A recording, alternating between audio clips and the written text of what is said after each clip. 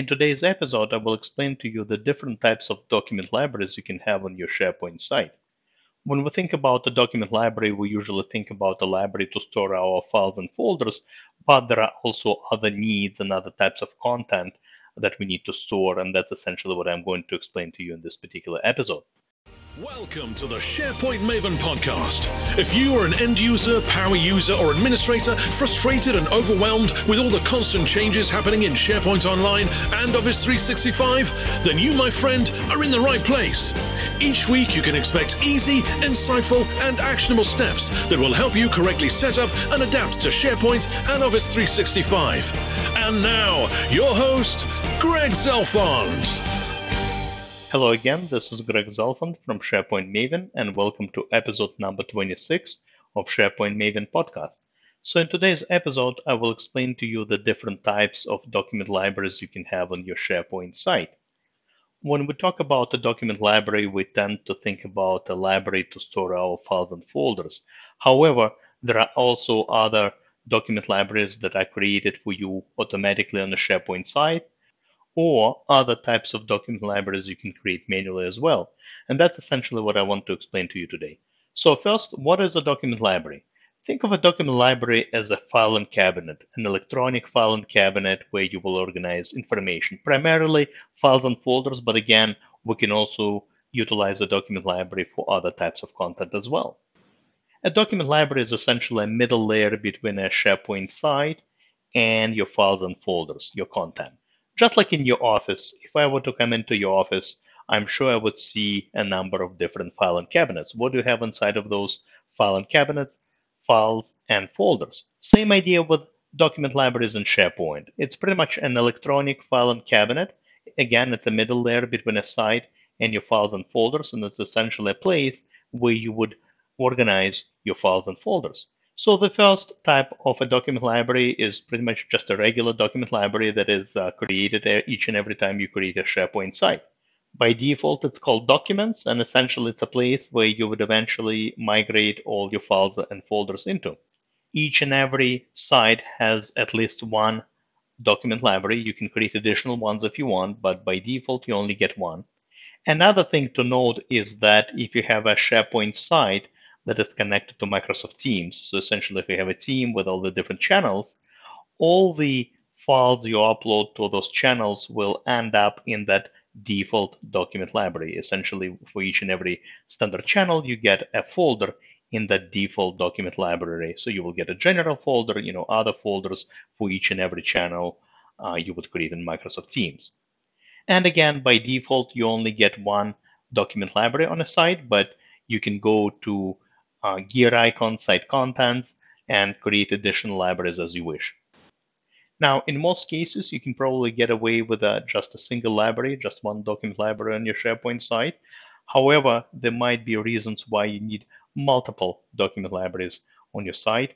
Usually, it's the volume that kind of dictates the need to create additional libraries, but there are also other reasons as well, and I'll probably record a separate episode of that down the road. The second type of a document library you can have on your SharePoint site is a picture library. We used to have this second library available for quite some time in SharePoint. It's still available in modern SharePoint. It's not available on communication sites though, for whatever reason. However, you can still create one on a team site. And as probably you already guessed, the objective of the picture library is to store your pictures, store your images. So what is the difference between a document library and a picture library? The picture library actually looks and behaves exactly the same as a document library. However, there are a few minor differences between the two. Picture library by default also contains some metadata columns that are specific to images. For example, keywords, date the photo was taken, etc.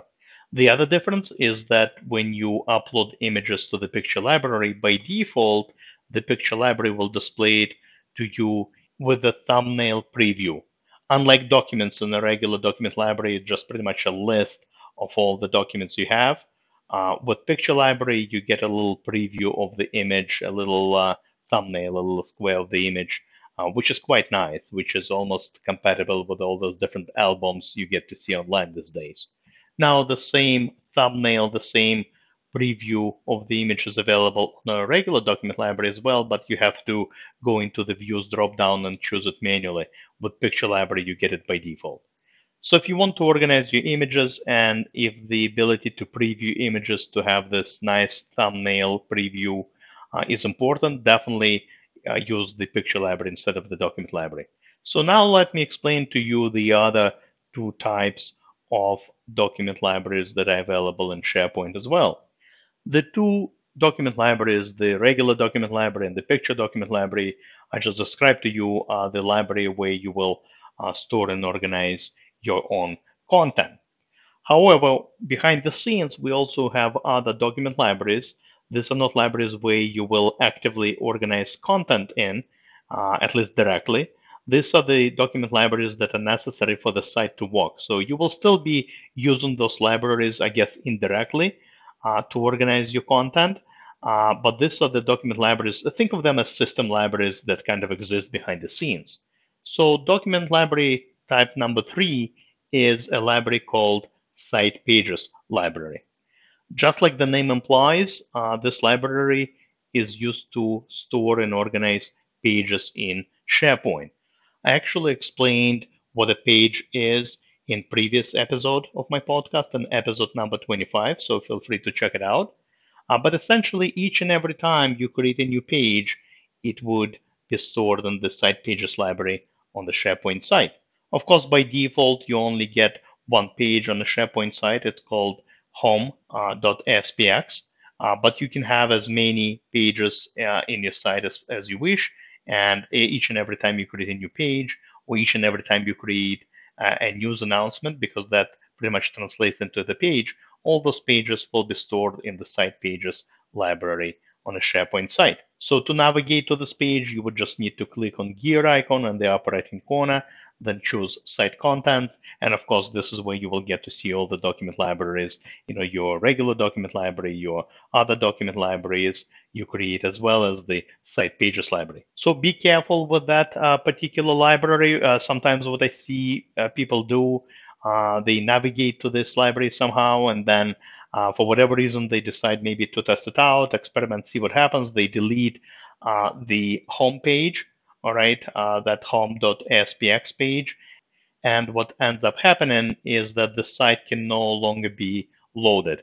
Essentially, it tries to resolve the URL, essentially load that page, if you will, and the page is deleted. It goes to the recycle bin.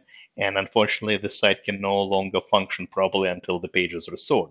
The last library I want to explain to you is called Site Assets Library. It is accessible through the same site contents I told you about previously. Essentially, if you click the gear icon, Site Contents, again, you will see all the libraries, Site Pages library. You will also see a library called Site Assets. This is yet another library that is super important for your site to function properly. And it is used to organize and store, again, all the different elements that are necessary for your site to work. For example, if you upload a logo to your site, guess where it ends up? It ends up in the Site Assets library. When you edit your pages and decide to upload some images to make your pages prettier, again, guess where the photos reside? They do not go into the regular document library. They do not go into a picture library. They automatically are getting uploaded to that Site Assets library.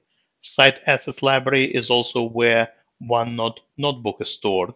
Each and every site you create, a team site at least, right, gets a OneNote notebook that is automatically created on that site. It's a notebook you can access from a SharePoint site, through the navigation on the left-hand side. It's a notebook you can link to from Microsoft Teams. But again, guess where it is stored? It is stored in the Site Assets library automatically. So it's almost like a Site Assets library is a catch-all type of library. Again, it's a library that is necessary for your site to work and function properly. So it is another place where you need to be careful. Make sure not to delete stuff by accident. Again, if you do, it will end up in the recycle bin, so you will be able to restore it. But again, when you delete it, once you delete stuff, the certain information will not load properly. So these are the 4 types of document libraries I wanted to explain to you in this particular episode. Now, to be accurate here, there are other libraries that exist in SharePoint as well. So, for example, if you use the Teams Wiki feature in Microsoft Teams, you will also get Teams Wikidata document library automatically created on your site. But all these other libraries, they're kind of for unique use cases, unique scenarios.